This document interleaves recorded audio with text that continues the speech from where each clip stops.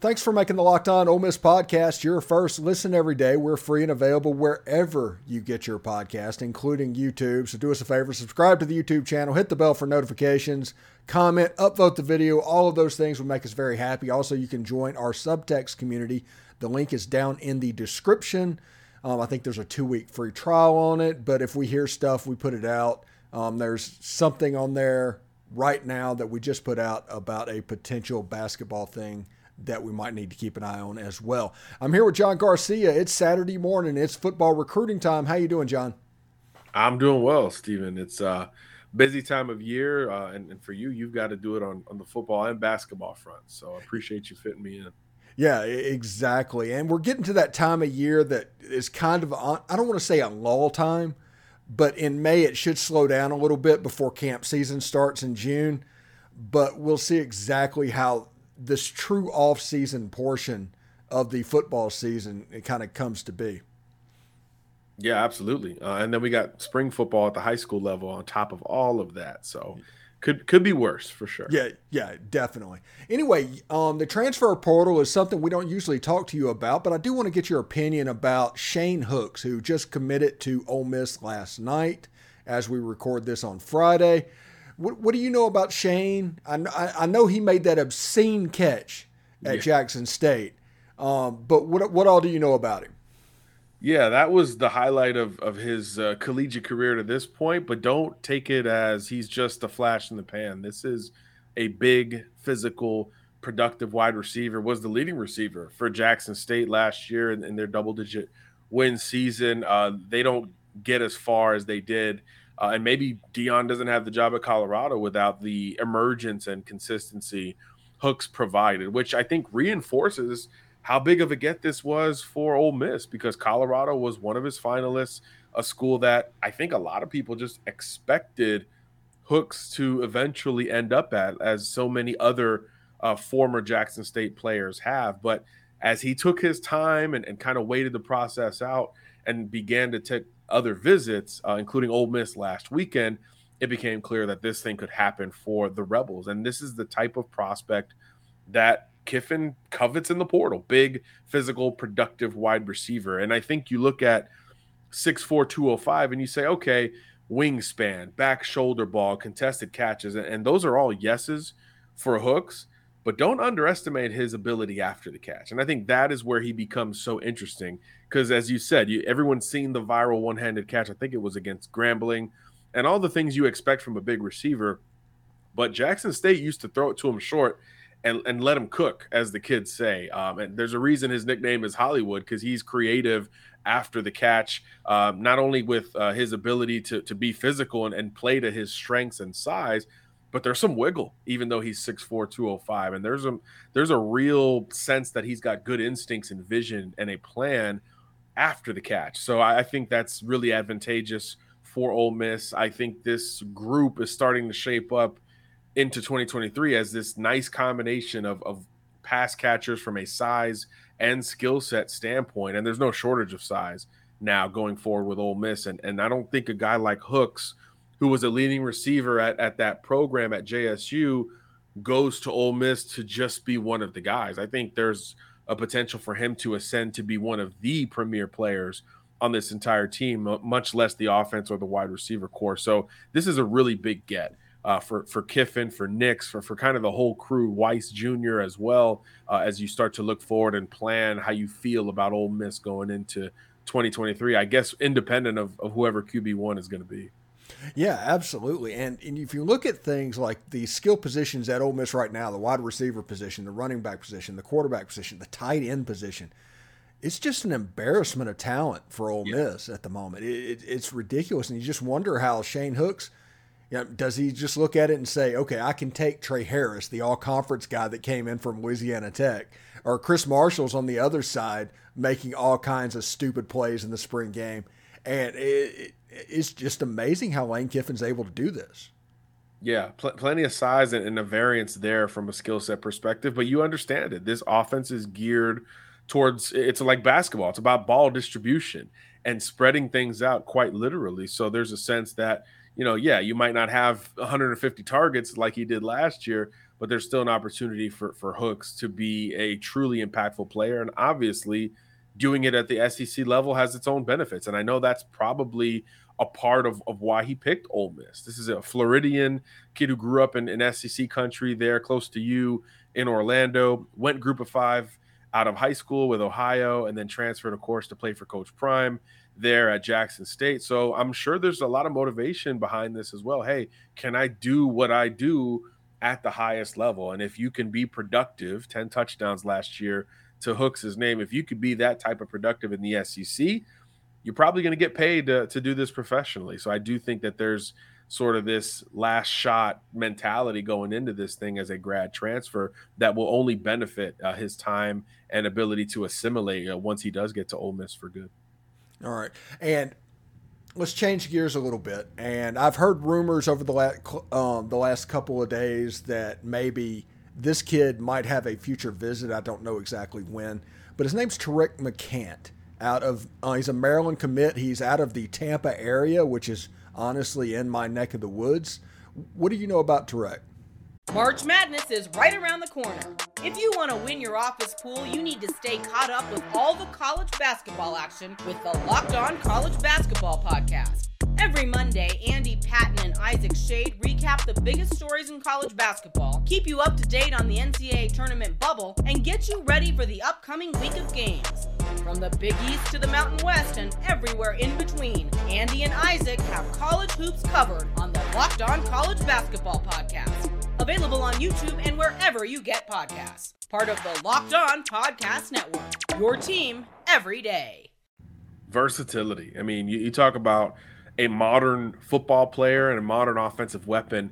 That's McCant. A kid who can legitimately line up at running back or slot receiver at 5'9", 5'10", 175 or so. And he can beat you with polish at either of those positions. True speed and space type of player that I think you could utilize as a 3-down guy, no matter where he lines up. So curious to see with Ole Miss offering in February, him committing to Maryland in March. Obviously, that communication has been consistent since that point.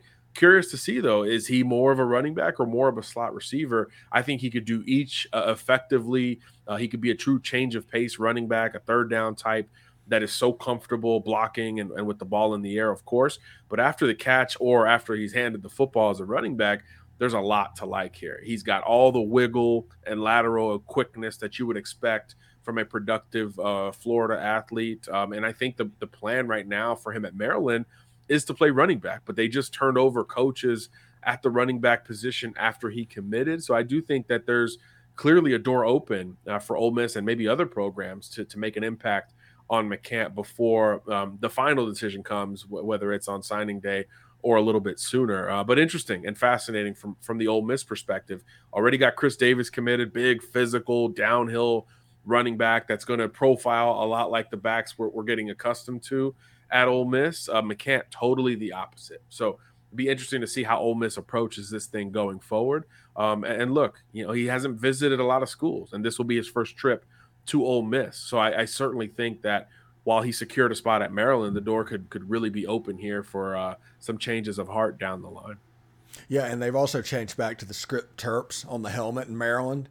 Which should help him. Oh, we just lost John for whatever reason. John is back. There he is. So yeah, if they're going to the script helmet, then I think he should stay committed because it's a beautiful helmet. Sorry, Ole Miss fans. It's gorgeous there. And look, and I don't want to discount Kevin Smith's ability to recruit his home state. We know that's been important both in his first stint at Ole Miss and obviously now that he's back in town. I think that could be a prospect that really becomes synonymous with the impact of Smith as a recruiter in his home state in particular. All right, this week we've gotten reactions on everybody on the Grove Bowl, and for you, I want to talk about Grove Bowl visitors, namely Brady Prieskorn, the brother of Caden Prieskorn, who did not catch a pass in the game, but he came down. He's a Michigan kid. Tell me a little bit about Brady. Brady's great. A big dual threat tight end, meaning he can line up as a big receiver or he can absolutely help you as a blocker with some physicality. As you mentioned, he's from Rochester, Michigan. And look, Michigan wants him. I think we should probably put that out there. That's the perceived favorite. He's been there more than any other school, all of that stuff.